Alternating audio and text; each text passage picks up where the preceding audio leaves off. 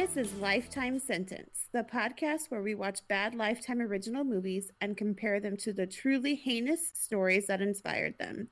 Because sometimes the truth really is stranger than fiction. Hey, so how's it going? It's going good. How are you? Well, I slept in till 8 o'clock yesterday and today. Ooh, look Right? at you, Fancy. I got like a whole 7.5 hours last night, which is basically like Nice. 2 years of sleep for me. Yeah, it is. And I've been painting again.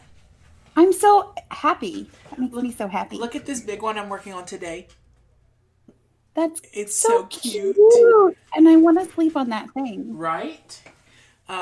For those of you who are interested in my work in progress, you can find it on my Instagram at LovePaulArt. Yes. So, so I mentioned to y'all, I've had like a real rough time for the past 4 months. And I'd shut down my art page, and I was not reading books, and I was not writing on my blog, and I had to force myself last week to write, but last night I was at this event, and I could just feel myself coming back, ready to be artistic and myself again. So That's awesome. it's love nice it. to be back. That is awesome. Yeah. So now I'm going through it because Well, like we talked about earlier, the universe. right. Only one of us can have our lives together at a time. It's true. So yeah. I've just been in a twist lately, but I'm working on it. Well, good. Yeah, it'll all come together. It will, indeed. Or it'll all fall apart, and then at least it'll be done. You'll have a good story out of it. Exactly. Oofda. Um, So yeah, this morning, I got up and I watched this movie. And then I was like, I need something happy. So I went to see Still Magnolias in the theater. I saw that. I'm so jealous. It was amazing. I know I've told you this 100 times, but I went to college where it was filmed. I know this. My college band director, I was not in band, but he was the head of the music program altogether, is in that movie. And all of my friends are always so excited to see him in it, and I roll my eyes hardcore. He and I did not have the best relationship. I love that movie. I will stop and watch it anytime it's on. I will stop anything that I'm doing and watch that movie. Oh, yeah, you have to. I love it. And part of it is even if you own it on DVD, there's something magical about it just being on TV. Being on. Mm-hmm. And it's like the siren's call. That you can pop it in anytime you want, but it's not the same as just flipping through the channels when you're like, holy shit, Dolly Parton's on TV. Yeah. Oh, it's the best movie ever. It always makes me feel happier, so. And I mean, since we are who we are, and we do have a very good friend named Shelby, this is just your reminder to drink your juice, Shelby. Shelby, drink your juice. And I feel like the main theme of our podcast could be summed up in, if you don't have anything nice to say about anybody, come sit by me. Yes. I always thought I'd grow up to be a Clary, and instead I've grown up to be a Weezer for sure. I'm a Clary all the way. Yeah. I always thought that I would be you, and here we are. And I'm me. Bright side, both of us could not exist together if we were both Clary. True. It's a true story. Speaking of, welcome to Lifetime Sentence. I'm Weezer. And I'm Clary. Now, would you call this color grape or aubergine? Oh, man. I don't know. Okay, northern listeners and listeners outside the U.S., let us know if this is a movie that you have A, seen, and B, if it is a thing that you like. Because, to exist in the South, you have to pass a test that says, yes, you love this movie. Otherwise, we kick you out. Yeah, we do. So I'm very strict about it. I don't know how it works anywhere else. I don't either.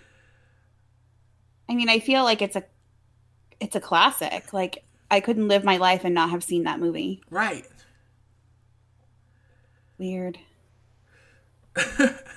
Now that I've given us both an existential crisis, For real. do you want to tell me about a Lifetime movie that is not nearly as good as the cinematic wonder that is Steel Magnolias? Yes. So today I watched, believe me, The Abduction of Lisa McVeigh. And as I told you on the top of this call before we started recording, the alternate title for this movie is Aaron Hopes Everyone Dies Except the Protagonist. Because this poor girl, oh my God. Anyways, this movie came out in 2018. It stars Katie Douglas. She plays Lisa McVeigh. She's in the show Mary Kills People. I've never even heard of it. It got some Emmy attention last year. And then she's also in a movie called Eyewitness. I've never seen it. Nope. Now, is this Eyewitness like EYE or I like iRobot? Just the EYE. Okay. Like your eyeball. Okay. Rossif Sutherland. He plays Bobby Joe Long. Is he related to Kiefer? I'm not sure, but he was in River, he was in Rain, and he played the detective in our episode 10 movie, An Officer and a Murderer. Oh, okay. Mm-hmm. Was that the Scrapbook of Shame? Yeah. Yeah. It was that was a Scrapbook good of Shame. episode. It was. And then David James Elliott, he plays Officer Larry. He was in Trumbo. He was the main character in Jag. Okay. You ever watch Jag? I watch Jag all the time. And in our Pornhub or TV, he was in a movie called Affairs of State. There was really not a lot to choose from this week. I'm sorry. Affairs of State are actually about the secret, lurid side of American democracy, where the way you make sure that your states get along is there's a massive House of Representatives orgy every year. And this is the most disgusting thing I've ever said out loud. I'm regretting it already. I'm just seeing lots of leathery skin and men with fake teeth trying to tell women how to behave. I hate it. Ew, it's terrible.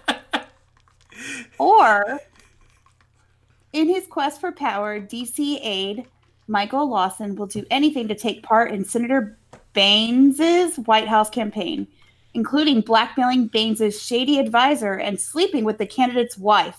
But then he gets involved with his daughter, and Lawson learns the dangerous game may have a deadly payoff. I'm not sure that sounds any less interesting or more interesting than my movie. It really doesn't. Yeah, I was not super into this description, but yeah. Cool. Did you ever watch My Date with the President's Daughter? Oh, God, yes. I love that movie. Me too. My Date with the President's Daughter. Yeah, My Date with her.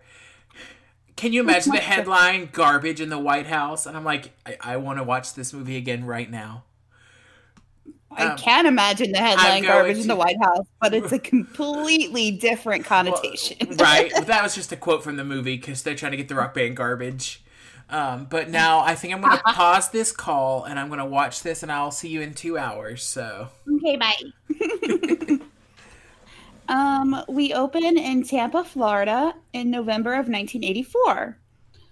Lisa works at a donut shop. Her boss asks her to work a double and she says okay. When she leaves, it's very dark outside.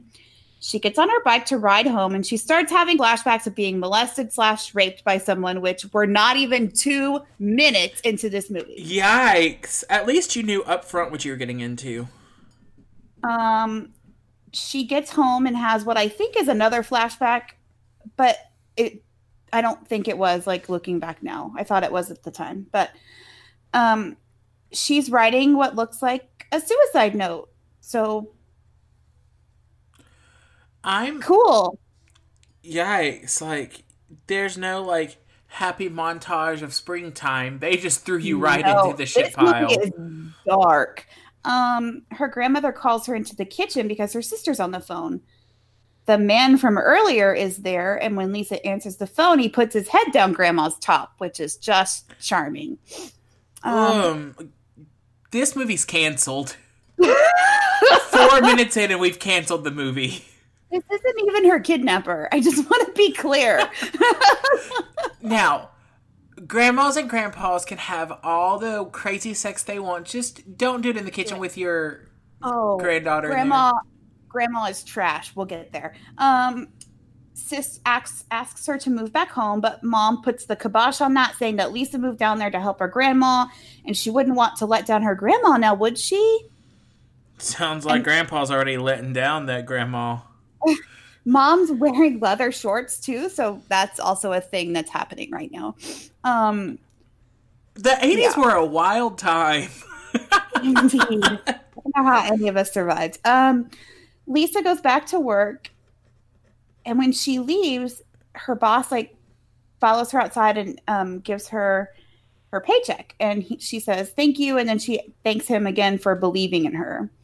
She's riding home on her bike crying, and a car drives by her, and it flips a U-turn and then pulls past her. When she turns the corner, the car is idling in a parking lot. She rides past a van parked in front of the parking lot, and a guy jumps out from behind it and grabs her off her bicycle. Oh, hell no. He throws her in the car and tells her if she opens her eyes, she's dead. And now she better show him a good time. Nope. That's 2 rapes in less than 10 minutes. Yeah, not a fan. Hey, I'm also very sorry that you had to watch this, because that's really triggering for anybody. This movie was dark. When he's done, he tells her to get dressed. And then he tells her she's real good, so she must have a boyfriend. Oh, hate it. Yeah. I hate it.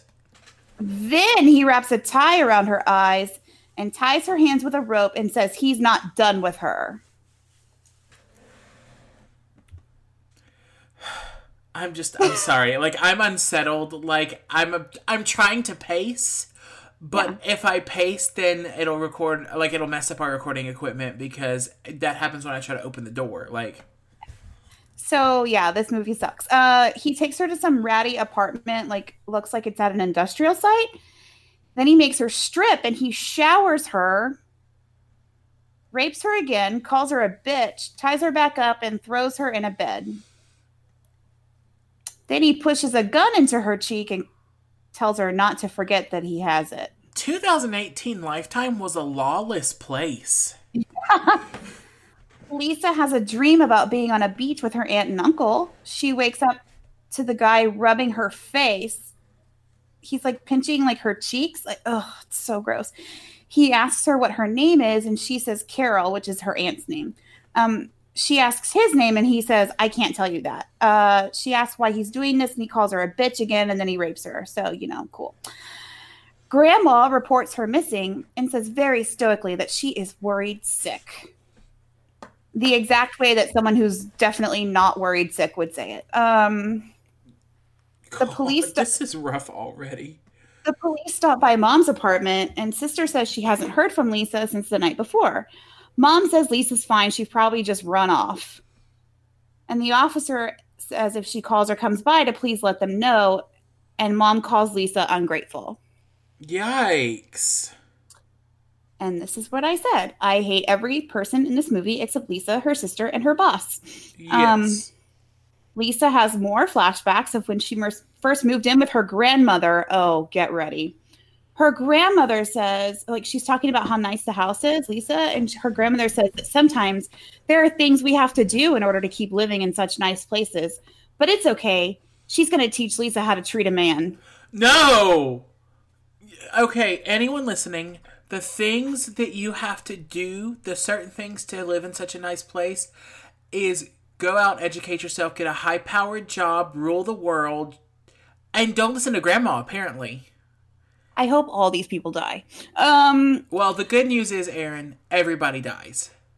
Yay! Some people just slower than others. Boo!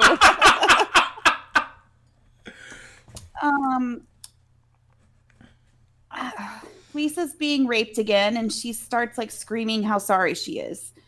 This makes the man stop, and he's like, sorry for what? And she says, quote, that women haven't been very nice to you.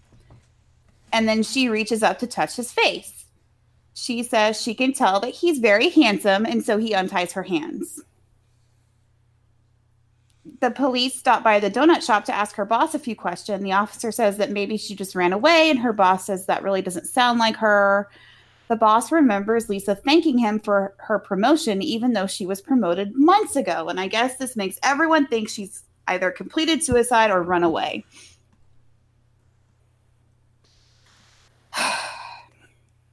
That noise, I wish I could make that the episode title. Lisa's captor makes her a shitty-looking ham sandwich, and the story of her disappearance comes on the news. The news story says she's only 17, and that's bad news for Lisa because she told her abductor earlier that she was 20. Uh-oh. He gets pissed and picks her up screaming, and she has another flashback of leaving her sister while getting... so this is what she does. While he's torturing her, she just, goes to another place in her mind. Later, he does let her go to the bathroom. She begs him to let her be alone for a minute, and he tells her to be quick. So she takes off her blindfold, but she's just in an all-white bathroom. I don't know what she's expecting to find. She stares herself down in the mirror and tells herself not to give up. She presses all of her fingerprints into the mirror, onto the towel rack, the trash can, and underneath the toilet seat. Smart. Mm-hmm. He figures out that she locked the door, so he gets all mad again. But Lisa offers to get him a glass of water, so he calms down. He drinks some and then dumps some down her throat because he's a gentleman, god damn it. And then he tells her not to ever do that again. Mama raised him right. Yeah, she did. Lisa gets up in the middle of the night. She finds a phone and starts to dial, but she gets caught. This time, while he's screaming at her, she flashes back to begging her mom to come home, and her mom saying no, that things could be a lot worse, and telling her that she's not special. I'm not a fan of literally any... I'm with you on that. Aaron hopes everyone dies. No redeeming characters in this movie. None. She tells her kidnapper that she knows he's a good man and that he reminds her of her father, who's sick, and she's caring for him. Later, she's back in the bed, and she offers to be her kidnapper's girlfriend if he just lets her go home. He asks her if someone else can take care of her father, and she says no. She flashes back to her sister visiting at her grandmother's. Her sister finds a gun in the pillowcase, and Lisa says it's if her grandmother's boyfriend touches her, she'll kill him. Back in the present, her sister is holding a framed picture of them while her mother sleeps one off on the couch. The kidnapper is watching TV about a serial killer terrorizing the area. He totally flips out about what he's going to do with Lisa, so I'm guessing it's him. Oh, good. Context clues. Yeah. Lisa says they can just start over, and he tells her to shut up. He throws clothes at her to put on, and he ties her up again. He's driving her around, saying he never should have kept her this long. She flashes back to her aunt and uncle's house again on her 16th birthday, and I'm like, where are these people? Where are they? You right? The kidnapper stops at a gas station. Lisa tries to get out of the car, but he slams the door back on her and says that he'll kill her if she moves. So she bites her finger until it bleeds and drops some blood in his car. God, she's a badass. Yeah. Yes.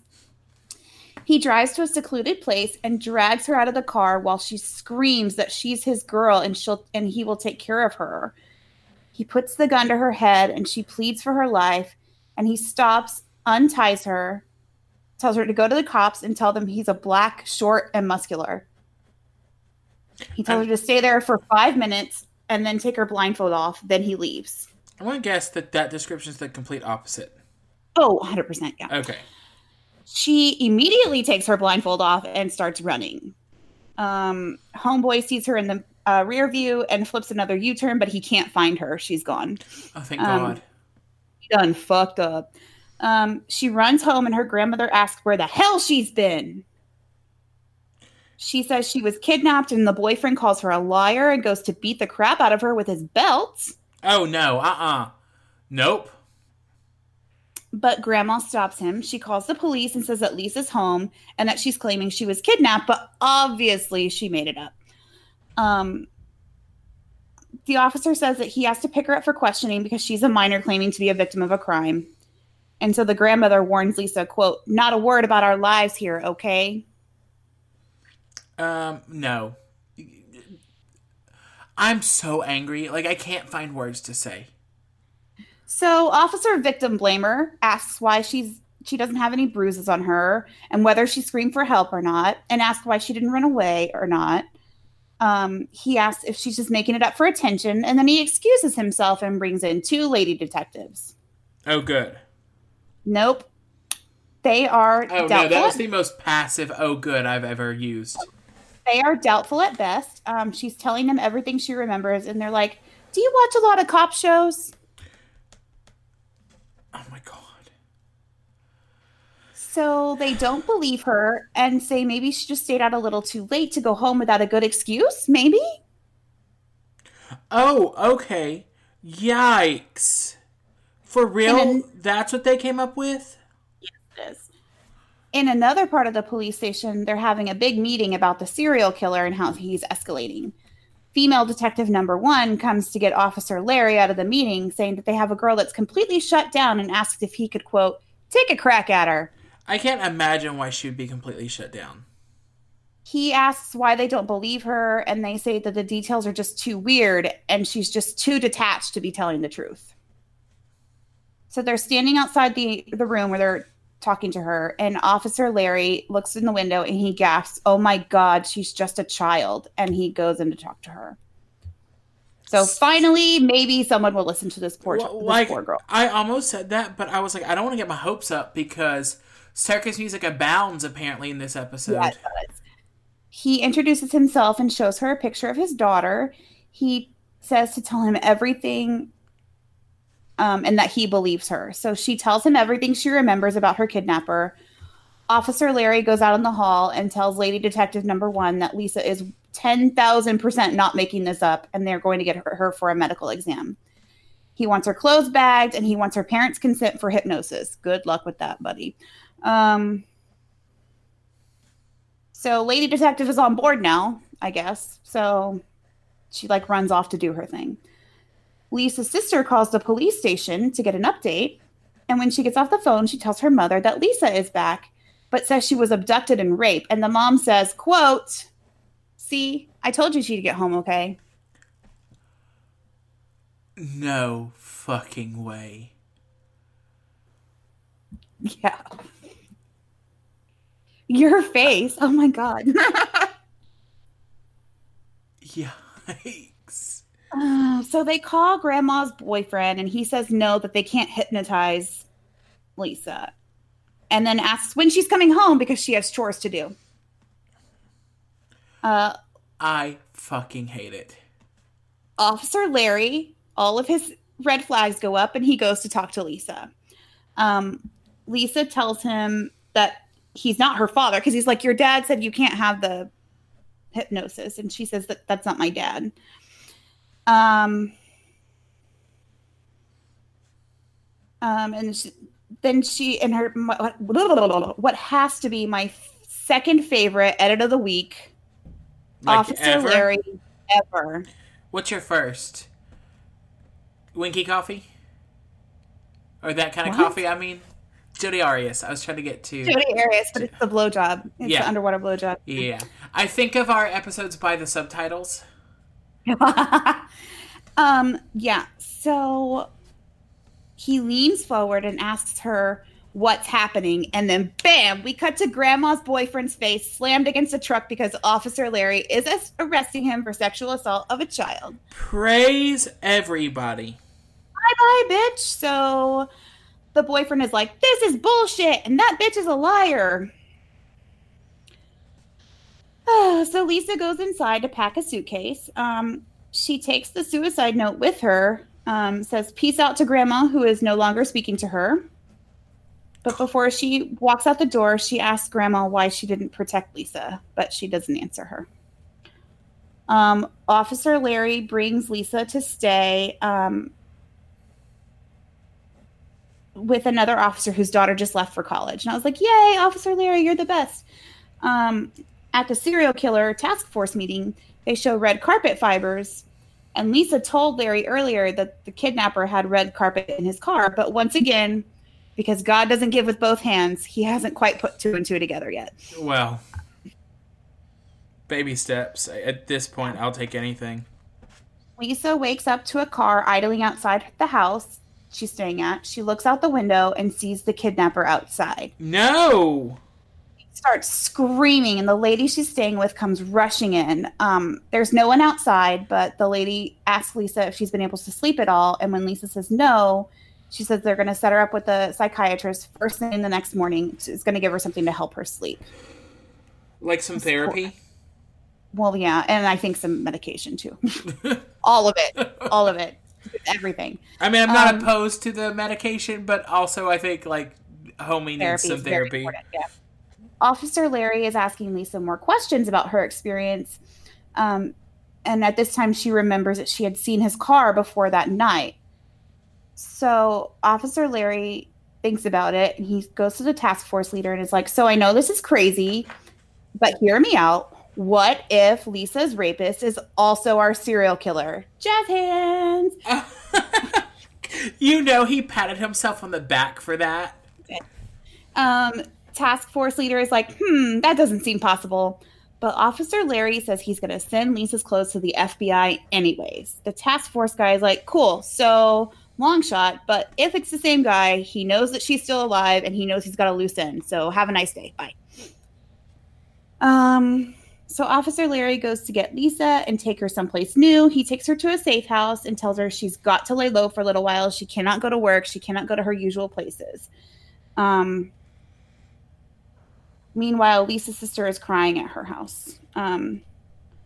Later, Officer Larry and his daughter take Lisa out for dinner. At the police station, the head of the task force tells Officer Larry that the fibers on Lisa's clothes match the fibers on the other victims. And the carpet in the car.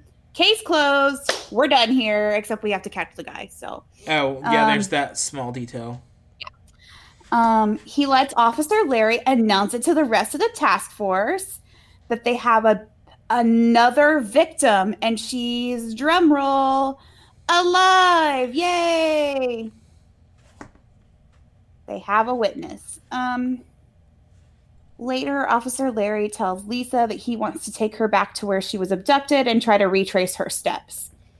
Lisa puts together way more quickly than anyone else that the guy who kidnapped her and the serial killer are the same person.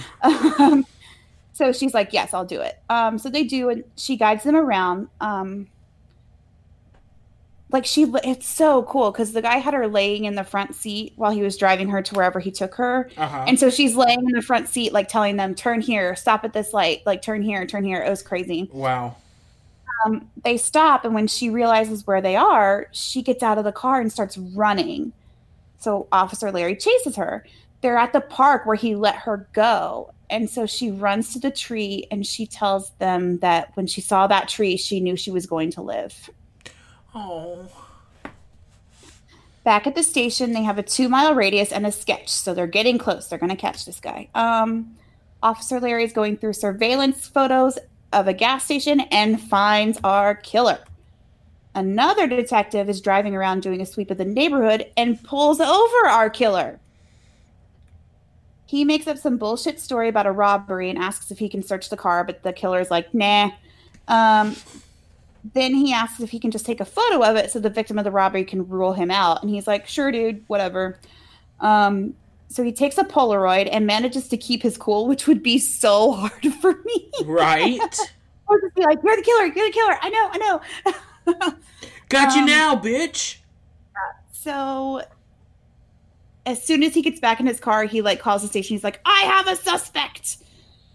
So Lisa is sleeping on a couch at the police station, and she has another nightmare. But Officer Larry tells her that the killer cannot get to her there. She's safe. There's all of the task force out on the streets looking for this guy. She's going to be fine.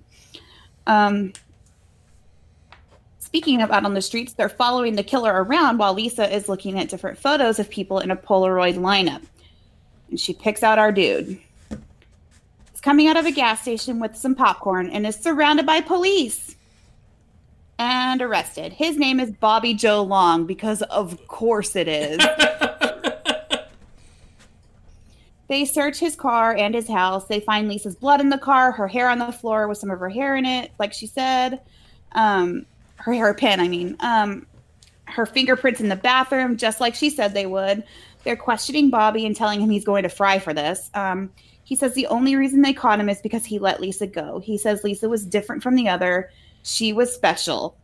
Which, A, yes, she is. But B, gross.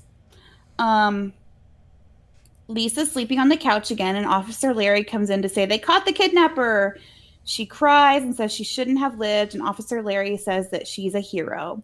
She managed to help them catch a guy in 12 days that they'd been looking for 6 months.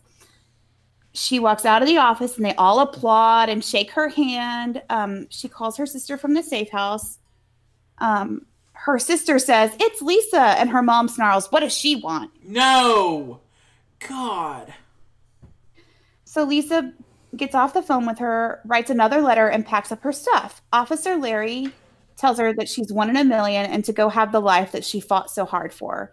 And here are her aunt and uncle. They drive up from wherever they were. They hug Lisa. They say they had no idea what was happening at her grandmother's. They apologize profusely and say they're going to take really good care of her. And they all hug. Then she hugs Officer Larry and thanks him for believing her. Before she gets in the car, she turns and smiles and says, "You haven't seen the last of me." And Officer Larry says, "I hope not." It's very cute. And then we cut to Lisa celebrating her 18th birthday with her aunt, uncle, and sister. Her mom opens a letter which says, "Dear Mom, you once told me I would never have a better life. You were wrong. Goodbye, Lisa." Oh. Ending quote says, Lisa lived with her aunt and uncle for a few years, finally getting the family love and support she always craved. Lisa became a sheriff's deputy specializing in sex crimes and working to protect children. And they show the real Lisa, like she's in the end of the movie. Oh, that's awesome. She's like in her uniform and she gets in her like little cop car and drives away. Lisa has a grown daughter and a beloved granddaughter. Lisa remains friends with Larry Pinkerton, who still refers to her as the #1 hero of his career. Oh. Bobby Joe Long remains on death row, so fuck that guy. The end. I'm for real crying. That was I know. Like the Chiron at the end makes it better. Yeah, well, because she was in it, and I loved that. I know. I loved that.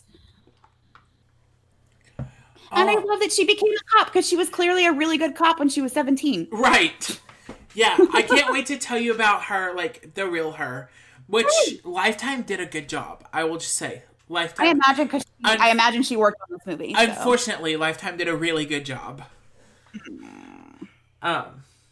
So, you know, you'd think in all the time that I just spent listening to you, I could have, like, opened my notes and gotten them prepared. Or, you know, my other option was to, make a cartoon of you telling me the story. Aww. So that's the one that I picked. Good. I want to use that as my profile pic. Okay. So at the top, my sources this week were, of course, Wikipedia. Thank you to the wiki for always having my back. And then to ranker.com. Mm-hmm. And then my new favorite place that I'd never heard of before. Stop highlighting. That's not what it's called. My iPad's just being stupid. Morbidology.com. Stop highlighting.com. All right. So I'm going to start with talking about the asshole so that we can end on a high note and I can talk about Lisa to end it. So, yay! So Bobby Joe Long, who was born Robert Joseph, so the fact that he chose Bobby Joe really says a lot about him. I mean, that was a choice. Yes. So he was born on October 14th, 1953, and he actually had Klinefelter syndrome, which means he had an extra X chromosome. Ooh. And when he was in junior high, he grew boobs, which got him teased a lot. And knowing how he wound up, I'm going to say he deserved every ounce of teasing he got. I'm sorry, that's mean. I should not say that, but he's an asshole. And yeah. I'm glad he did. So he was severely teased for that. He also, so it's the trifecta. I know that we love that recipe for a serial killer. So persistent like teasing or being made fun of as a kid, multiple head traumas, and weird relationship with his mother. He shared a bed with her until he was at least 13 years old. Ew. Uh-huh. He also, quote, resented her multiple short-term boyfriends. So, not a great family setup is what that all equates to. I don't like it. Nope. So after he graduated high school, he married his high school sweetheart. They got married in 1974. They had 2 children, and then 6 years into their marriage, she filed for divorce. Okay. Not surprised the more I learn about this guy. Not even a little bit. No. So in 1981, so a year after his wife filed for divorce, began answering classified ads for small appliances, and he would say, yeah, I'm interested in seeing that blender or that mixer or whatever. And then he would go to these people's houses, and if it was a woman who was home alone, he would rape her. Not cool, bro. Nope. So he became known as the classified ad rapist for a while. In 1981, he raped 50 women that year.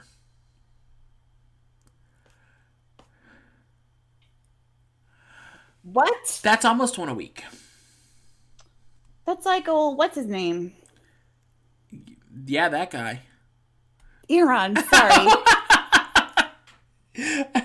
I was like, unfortunately, this could be many people. The Golden State Killer. Yeah. Well, what's his name? That guy. Anyway, he then moved. So let's see. He grew up in West Virginia, and so he moved to Florida, and all of these like rapes happened in the Fort Lauderdale, Ocala, Miami, and Dade County area. Okay. So then he lived in Long Beach, California for a little bit. So really getting that coast to coast manifest destiny idea going on. Sure. And while he was in Long Beach, he had a relationship with a 17-year-old girl who lived across from the street where he rented his house. And then whenever she was busy, like, I don't know, being a senior in high school and not dealing with his bullshit, he was getting copies of The Penny Saver so that he could go rape more women. If he found women alone, he would ask to use their bathroom, and in there he'd pull out his, like, prepared rape kit so that he could brutally rape and rob the women. Get a job. Sorry. The Workforce Commission should have fixed this. They really. Oh, God, I hate him. He sucks. Yep. The good news here is that the crimes were never prosecuted by the California attorneys. You know what? Fuck Authorities, everything. I mean. Yep. Did he get caught? No, because he moved to Tampa Bay after that. Also, invent the internet so this shit doesn't happen. God, somebody get on it. Dear 80s, invent the internet. Love lifetime sentence. Yes, please. So he moved to Tampa Bay in 1983. So keep in mind, I was born. All this has happened. I wasn't born until 1993. Excuse right. me. I know you meant 10 years before you were born, right? That was the year 10 years before I was born. So he moves to Tampa Bay in 1983. That's only 2 years after he has raped close to 100. Like, in these 2 years, he's raped close to 200 women. I mean, 100 women. Like, who has time? really, who does have the time? Not to make light of it, but who has the time for all that? Or like the energy? God. Who does? Ooh. It's like before Viagra. Yeah. Oh, yeah. We're really digging deep on this one. Yeah, we are. So in 1984, the Hillsborough County Sheriff's Office was called to a crime scene where they discovered the body of a nude woman. That opened an investigation into the abduction, rape, and murder of at least 10 women in 3 different counties in the Tampa Bay area. Cool. And it involved personnel from the Hillsborough County Sheriff's Office, the FBI, the Tampa Police Department, the Pasco County Sheriff's Department, and the Florida Department of Law Enforcement. And with that many law enforcement agencies working together, not a single thing could ever go wrong. Right. So cue the music. Bright side, there's not a whole lot of like, they just out and out sucked. They were just really slow to figure things out. But I feel like with that many agencies working, like, they are going to be slow to figure things out because all of these agencies are going to have pissing contests to see who's going to do it first. So none of them are going to give the information up to each other. Like, we've seen this classically. Oh, 100%. Yeah. So that's what I mean. They're just running around like clowns. Like, I don't know anything. Do you know anything? Yeah, exactly. So like I said, when they started the investigation, they had the bodies, or they had discovered the bodies of at least 10 women. The bodies were found typically like they were decomposed, and it was a long time after the murder. They were found like in the middle of decomposition, and they'd been dumped like on the roadside and then dragged into the woods out in the middle of nowhere. Fucking asshole. Okay. So, he had been arrested by this point, and charged with assault. And so he was on probation for these assault charges whenever he started raping and killing these women. Sure. Right, Sure. right. So I mean, that's what you do when you're on probation. You right. just start killing people. Yeah. We're seeing that unfortunate natural progression from, like, smaller crimes. Not that assault is a small crime, but from assault through rape all the way up to murder, which is how it happens, unfortunately. Like, they escalate, you know? So he started driving and this is important, a 1978 Dodge Magnum. Which they did correctly use in the movie. Oh, wow. Was it red? It was black, and the interior was red. Okay, yeah, that's what I meant. And then the print Magnum was red on it. And, yes. Wow, Lifetime getting with it. So he would drive his Magnum into areas that were known to have a lot of sex work. And he would go into bars where women were alone. And then he claimed, because he's dead now, he claimed that his... Oh, he is? He was still awaiting execution. I can't wait to tell you about this part either. Yay! So he claimed... Sorry, I really don't support the death penalty, but sometimes, I mean... Well, whenever you hear this one, it'll be a good story, so... Oh, good. So he claimed that his victims approached him. I don't imagine he was nearly that charming for, like maybe sex workers, due to the nature of what, like... of their profession, but women alone in bars are not approaching you, buddy. Like, let's be for real. Yeah. I don't really believe him. I don't at all. So then... You're not Ted Bundy. You're not going to be Ted Bundy. Nobody wants to be Ted Bundy anyway, so suck it. Then he would persuade them to enter his car, according to his testimony, and took them to his apartment.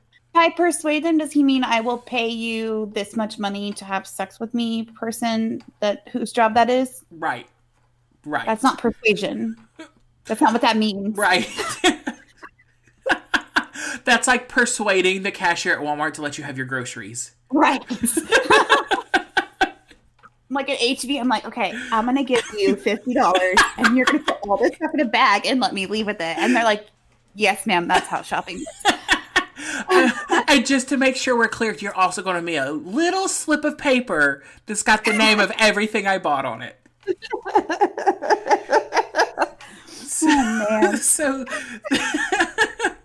So then he would bind them with rope and ligature collars that he'd made himself. He's such a Boy Scout, using all types of different knots so that nobody could untie crafty. them. Right. Like, he did them Eagle Scouts proud.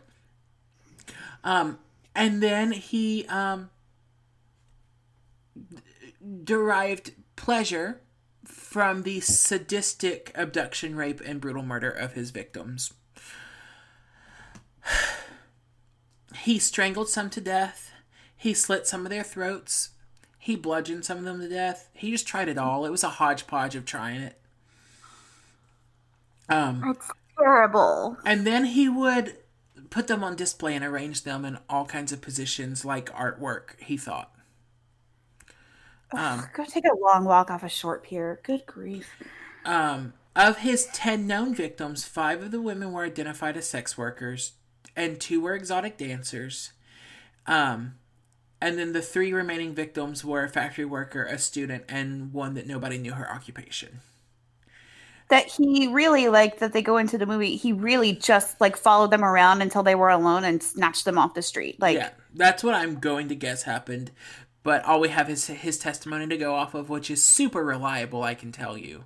Oh, 100%. Yeah, he's always telling the truth. Now, I have the list of his 10 victims, and when I was in, like, a better mental state, I was like, I can read them and reflect on them and love them, and I just don't think I can do that now. So I will say that his killing spree lasted from March 27th of 84 to November 11th of 84. So that was 8 months. There were 10 murders in 8 months.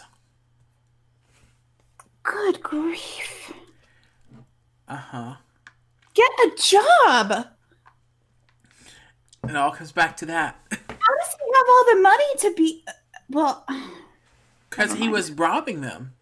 Right, I know, but I hate this. Get a job and a hobby. Make some friends. Go to bingo night. Throw darts. You know what? Here's the thing. Make your little, like, collars and shit and get a consensual BDSM partner and do that for fun. Right. I mean, I don't know. Ugh, I hate him. So his... Unfortunately, not his last assault, but his third to last. So after Lisa McVeigh, there were 2 other women. And those happened... I think that they found him within a couple of weeks. Yeah. Was that the truth? Like, yeah. So he just ramped it up to 1 million. She was assaulted on November 3rd of 1984. He killed another woman who was 18 on November 6th, so 3 days later. And then another woman 5 days later on November 11th. Wow. So now I'm going to talk just a little bit about Lisa McVeigh. So, badass extraordinaire. Yes, absolutely. So on November 3rd of 1984, Lisa McVeigh was a 17-year-old who was living with her grandmother and whose grandmother's boyfriend assaulted her on more than one occasion. Is he still in jail? I don't know about him. I really hope he is. I'm going to imagine that he's dead now. That works. That was 35 years ago. If not, he's pushing it. That works for me. So she was, like I said, 17 years old. She was living with them because it was better than living with her mom. Isn't that great? Which is astounding. She wrote a suicide note that morning. And then went to work a double shift at her job at Krispy Kreme. And at 2 a.m., she finished... I'm surprised it was Krispy Kreme because they really styled it like a Dunkin' Donuts. Really? Yeah. Yeah, it was Krispy Kreme. So at 2 a.m., she got off her job and left. By the way, 1980s, if you're listening, 17-year-olds should not still be at work at 2 in the morning. Do better. Do better. I hate everything. I know. So I was a cashier. I was the CSM at Walmart for a long time. I was a customer service manager, and if we had 17-year-olds, like I had to make sure they were clocked out by 10 o'clock. They could not be like on the clock after 10. And I don't care if they had 48 people in their line. I would have to jump in and like check everyone out so that they could go sign out. Yeah. Because of how strict the laws are now. Child labor, yeah. Well, because I worked in the mall, and then I worked at like this little jewelry store, and the mall closes at 9, and then the store I worked in closed at 6. And so I was there like after school, like when I wasn't dancing, and then I was there on the weekends, and that was right. That. No, when I was 17, I was training horses, so that was a pretty sweet gig. Maybe we closed at 8. I don't know. There's no way to know. No, there's no way to know. And anyway, so in her words, this is a quote from her. I always took the same route on the way home. It was always dark, but it seemed darker than usual that night. I'm pedaling my bicycle on the sidewalk, but a car blew a horn. I thought, that was kind of odd. Why would a car go by and blow a horn? I'm on a sidewalk. So she just continued riding her bike. And then she said, I got halfway down the street and I noticed a car was in the parking lot of a church. I looked back at the church, and next thing I know, I was yanked off my bicycle. It felt like 3 or 4 guys jerked me off my bike. This is when I'm glad that I never learned to ride a bike. Yeah, same. And mine was stolen this summer that I thought I was going to learn how to ride and lose a bunch of weight. And I was like, that's God telling me to stay fat. I just couldn't risk getting injured. So I never learned. That's why my mom made me stop riding horses, because I played violin and viola, and she didn't want me to break my arms. So it was not 3 or 4 men. It was just the one. Just the one asshole. Excuse me. So, she says, I felt a cold steel barrel of a gun to my left temple. He dragged me across the street. I couldn't see his face. He was 31 at the time. She was 17. Gross. Yep. He got me to the same car I'd seen in the parking lot. He threw me into the driver's side. I remember seeing a huge knife sitting in the middle of the seats. He blindfolded me, bound my hands, my wrists, and my feet, and took my seat and reclined it back. Shortly after that, he drives off. Here I was thinking about killing myself, and now I was going to be fighting for my life. Oh my God. Yeah. I feel like someone recently covered her. All the podcasts run together for me now. Like, I say recently, and it could have been 2 years ago. But I think there was a My Favorite Murder about this not too long ago. Okay. So, I don't listen to that one. I know. So, and I don't recall one about her. So right. That probably makes more sense. So just as I started listening, like reading this, I was like, oh, I know this one because of whatever podcast that was, you know. This woman is a freaking badass. Oh yeah. So she says, he raped me over and over again. He held her hostage at gunpoint for 26 hours. She said she lost count of how many times he raped her. I feel like I would run out of hope. Yep. Long before 26 hours was up. And I'd be like, you know what? Just kill me. Yep. She said that before the blindfold was put on her face, she did happen to see, like, she saw the car because she noticed it in the parking lot. She happened to see that it said Magnum across the side in red, and that the interior was red. All that she caught before the blindfold was on. So then she said, let's see. I had street smarts, and I did everything I could to remember every detail of where I was and what happened. She realized that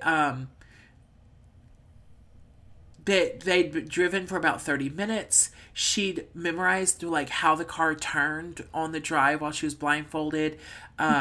She could tell she was somewhere near a wooded area because it was quiet. And then she even do what? They mentioned that in the movie, although she says like instead of a wooded area, she says I thought it was like an industrial or it wasn't a residential area because I kept listening for people and there was nobody around. Gotcha. She even memorized how many steps it took her to get up to the apartment where he lived. 22. Yep. She said it smelled very new. That's what made her story so, quote, unbelievable to the police, is that she was doing all this stuff and they were like, oh, this would have been too traumatic for you to remember. Which, fuck that. Right. So she said it smelled very new, and then when she got the chance, she felt his face, but he kept her blindfolded.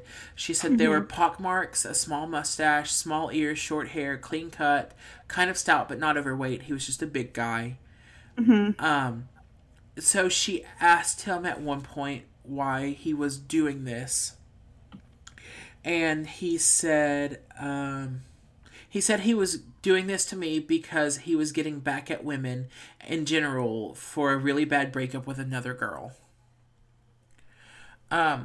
So, gentlemen, if a girl breaks up with you, what you do is you play some PlayStation, you have a few drinks, you jerk off, and then in a few weeks you try again. You don't rape women. That's not how you do it. And you don't kill them. And don't kill them.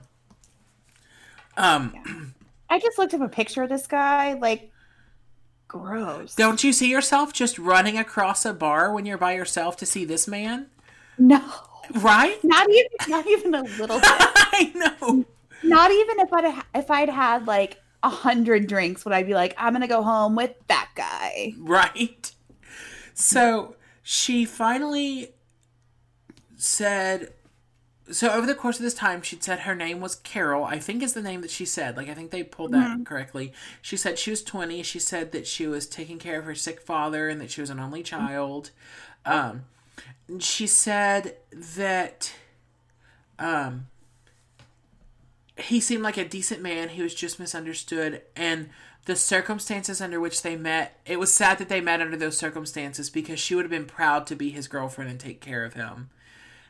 And which, at that point, I'd say anything to get the fuck out of there. Right?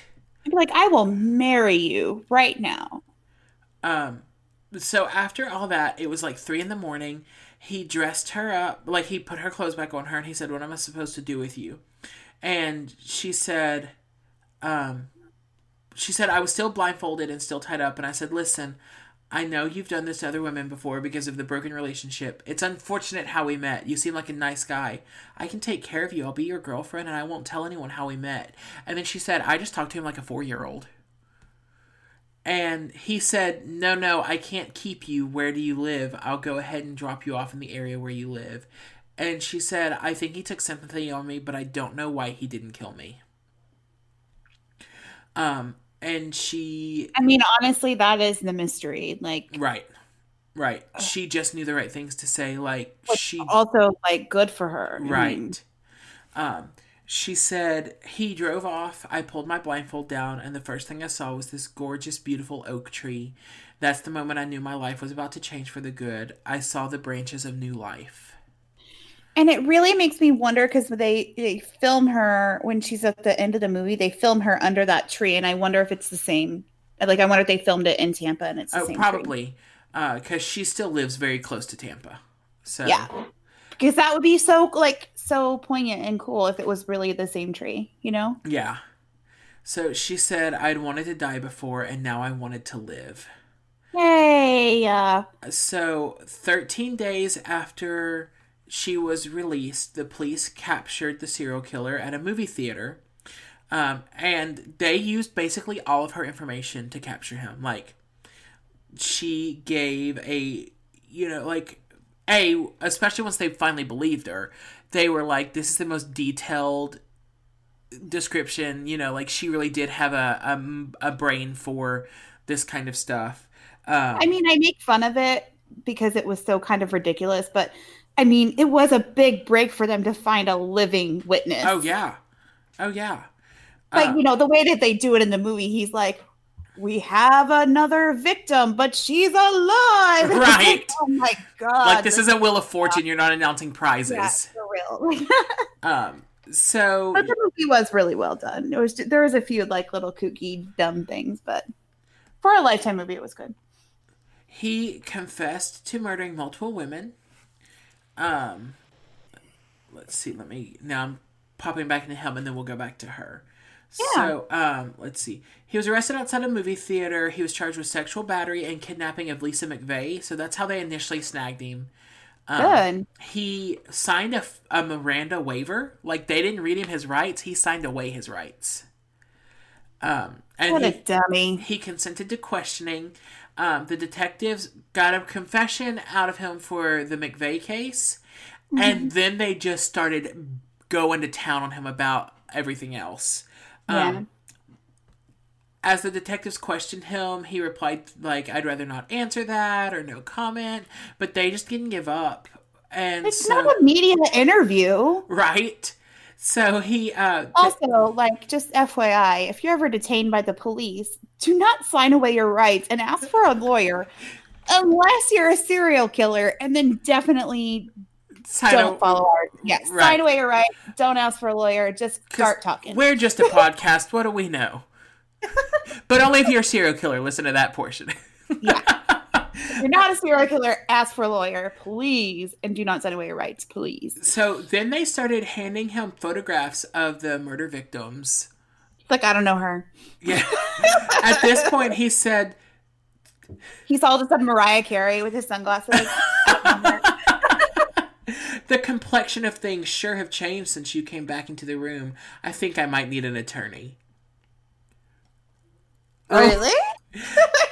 No attorney was provided. He eventually confessed to 8 murders in Hillsborough County. I mean, that's not okay. Right. Right. Fiber evidence analysis by the FBI linked him to most of the victims. So he reached eventually a plea bargain for 8 of the homicides and for the abduction and rape of Lisa McVeigh. He pled guilty on September 24th, 1985 to all of the crimes and received 26 lifetime sentences. Bye. Without the possibility of parole. I need a Corolla. Bye. I drove a Corolla in college that is still running with 350,000 miles on it. You offered it to me when my car hit the bed. Yeah. Anyway, so without the possibility of parole, and then what I was trying to say when I made up the word parole is there were 24 concurrent sentences and then 2 to run consecutively. So they were like, you ain't getting out. And then 7 lifetime sentences with the possibility of parole. And why at that point? Like, right? Why? Like, and then the state actually, they're like, we might let you out when you're 427 years old. Like, and then this was the worst plea bargain ever. Like, I don't understand what he got out of this because the state still held the option to seek the death penalty, like, as part of his. I mean, So what were they, like, what did they... Sometimes those dudes, like, that's what they want. Like, I'm trying to think of the name of the podcast I've been listening to. Hold, please. Keep going. I just couldn't figure out, like, what they took off the table. Because it's not a plea bargain if you're just going to confess to it and then they could give you the death sentence. Like... Right. So there is a podcast... Oh, my God. What is this thing called? It's a... Welcome to Lifetime Sentence, where Aaron knows things and Paul does too. Oh, man. What is this show called? It's going to drive me insane. I'll let you keep looking for it while I talk. Thank you, please. He got the death penalty for the murder of Michelle Sims. She was... I don't even remember which victim, but oh, there, his third victim.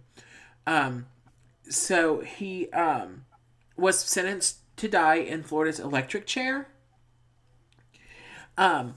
He confessed to raping and killing women, but his confession was thrown out. And so then he had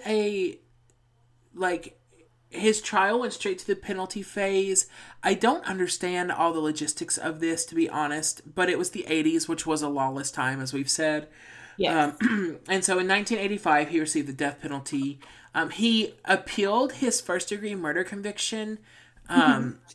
It was overturned. I mean, it was not overturned. Like, you did it. Then he appealed. So that was with Hillsborough County.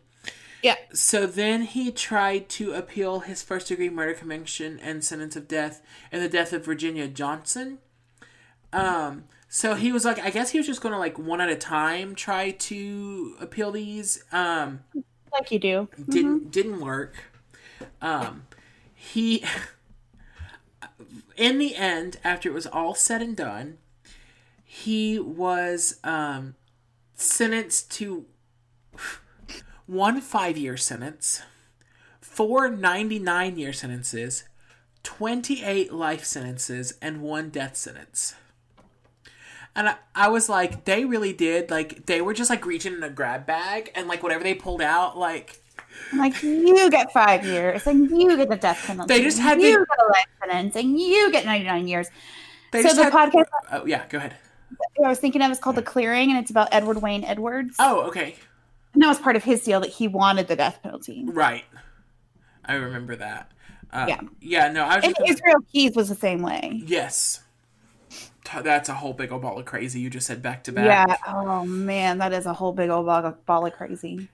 So, back to Lisa McVey. After all was said and done, after a couple-year recovery period, she actually went to police academy and became a sheriff's deputy. Yay! And she worked very close to Tampa. She's like 1 county over. So, at the time of this... I think this is the article from the Ranker. She was 51. She said she was never going to forgive Long, and she was determined to witness his death. In fact, she had a shirt made to wear on the day of his execution that said Long on the front, because that was his last name, and then overdue on the back. So it was Long overdue. And that is the type of petty I am here for. It is also the type of petty I am here for. And she... You know, people like go on and on about, oh, you have to forgive these. You know, no, you don't. You don't. No. She's allowed to be mad at that dude for the rest of her life, even though he's dead. Yes. Yes. So he died by lethal injection on May 23rd, 2019. So just a few months ago. Yeah. And... the Wikipedia article goes so far as to tell you what his last meal was. Oh, good. Which was, in fact, roast beef, bacon, french fries, and soda. Which always makes me think of that meme that's like, my last request will be the endless breadsticks and salad from Olive Garden. I think roast beef is terrible, so... Good riddance. Yeah. What would be your final meal? Oh, God. I don't know. I like too many foods. Probably... Well, you started talking about Olive Garden, so... Fran, please turn this off. Just skip ahead for 30 seconds. She gone? Even though I know it's not Italian, it would probably be like fettuccine Alfredo.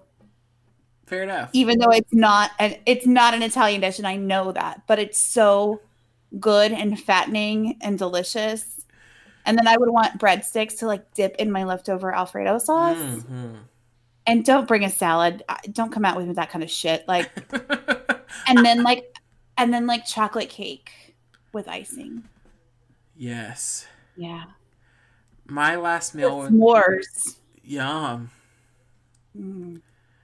Now I'm hungry. What's up? Yep. What would your last meal be? My last meal would be just a big old greasy cheeseburger from like some hole in the wall place that has a flat top grill.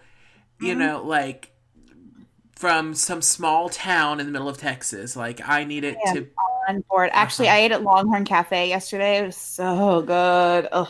We had cheeseburgers. delicious curly fries. Like, I want the seasoned curly fries. I want some macaroni and cheese. And then I want a peanut butter chocolate cake since I'm allergic to peanuts. Like, I love peanut butter so much, but it could kill me. Erin's also dying. I dropped my microphone. I'm so sorry. We are professionals. We are so good at what we do.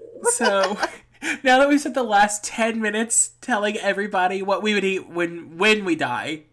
Fine, we're short on time because I had short notes this week. I did too. And so, yeah.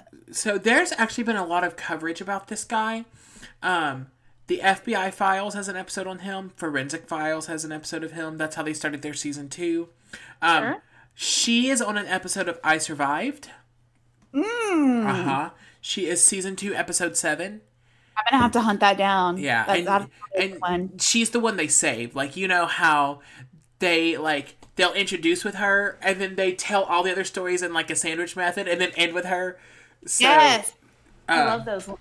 She's on she's the premiere episode actually of a show called I Escaped My Killer, which did not do very well, but it's the same premise as I Survived. There's a CBS show called Killer Doctors on Death Row. I think it's about the people who performed the lethal injection. Oh, sure. Okay, I was like, he's not a doctor. Right. On season 3, episode 2 of Evil Lives Here, and that's his wife, like his ex-wife, talking about being married to him. Ooh, Evil Lives Here is a good show. And then there was a Reels special about him called, the show was called World's Most Evil Killers, and then the one about him was the classified ad rapist Bobby Joe Long. And then there's a TV movie about her that you just watched. So he's been covered a lot. Which I also just want to point out that he chose the name Bobby Joe on purpose. All right. So, we're going to get out of here before long so we can record our Patreon episode. Yeah, we are, but I have a few things. Okay. Ready? Yeah. So, next week I'm gonna watch Abducted, another abduction. I'm sorry, God. then we'll be off them for a little bit. Abducted, the Mary Stauffer story. That's the one with Allison Hannigan. Oh, it's a premiere, right? Yes, it's a rip from the headlines premiere. It you can watch it next Saturday on Lifetime. I'm gonna be live tweeting it at Life Sentence Pod if you want to follow along. If not, we'll have that episode for you on October 9th. The next week is the college admissions scandal, where you're going to watch the movie and I'm going to tell you about the crime. So what date is that? So the episode will come out on the 16th, but the movie premieres on the 11th. No, the 12th. Sorry. Okay. That's the one weekend in October that I'm not actually doing something, so. Cool. Perfect. So then I need you to pick 2 numbers between 1 and 58 for the last 2 movies of October. 16, 47. Okay. So 16 is Scared Silent, which I think is about a cop that rapes women. Yay! Great. And then 47 is Murder in the Hamptons. Yes. Yeah, that sounds real trashy. So that'll round out October. That last episode will come out on the 30th, and then we will go from there. All right. Yeah. Well, thank you guys for spending your time with us. Yes, we love you. And did you see we got a new review on iTunes this week? No. We didn't even ask last week, and somebody did it for us because you the best. Please go review us. And if you don't have an Apple phone or an iPhone, you can still sign up for an iTunes account and review us on iTunes. It really helps us with potential sponsorships and rankings and all that kind of good stuff that goes along with that. So, and help people find us. And whatever you use to listen to us, there's usually a rating system on every podcatcher. So give us a 5 stars or a thumbs up or a great big heart or like, I don't know, 3 popsicles. I don't know what they do. And like the Deck the Hallmark guys say, like take your friend's phone and sign in real quick and do another one. Yeah. It's fine. We are not going to hold it against you if you want to make us more popular and lovely. Don't go through their phone. Just use it to... Yeah, don't click the Photos app. Don't do that. Just go through and give us a quick 5 stars and then give it back to them. Right, exactly. Oh, and hit subscribe for them. Just like surprise them. Take your Nana's phone and like she only listens to, sermons on podcasts and then let it go to us. It's got like Pastor Rick's Daily Hope. And then it flows right into Lifetime Sentence. Oh, poor Nana. Listen, it'll give her a reason to pray for you. You'll be helping her out. She'll pray for us. It might be helping us out. Help us get into heaven. Podcastfornana.com. TM. All right. So if you want to hang out with us more, hit us up at Twitter at Life Sentence Pod or on Instagram at Lifetime Sentence. You can find us on Facebook.com/Lifetime Sentence. You can go to our blog, which has show notes and our schedule and all kinds of other good things at lifetimesentence.com. Our Patreon. You can email us at lifetimesentencepodcast@gmail.com. And as always, please go subscribe to our Patreon, patreon.com/Lifetime Sentence. We're having a great time. We're talking about unsolved mysteries. It's been really fun. Join us over there. In the vein of Lifetime, my Patreon episode this week is actually ripped straight from the headlines. Yeah. Yeah. So, we love you, and we want to remind you to eat your vegetables. Charge your phone. Bye. Bye.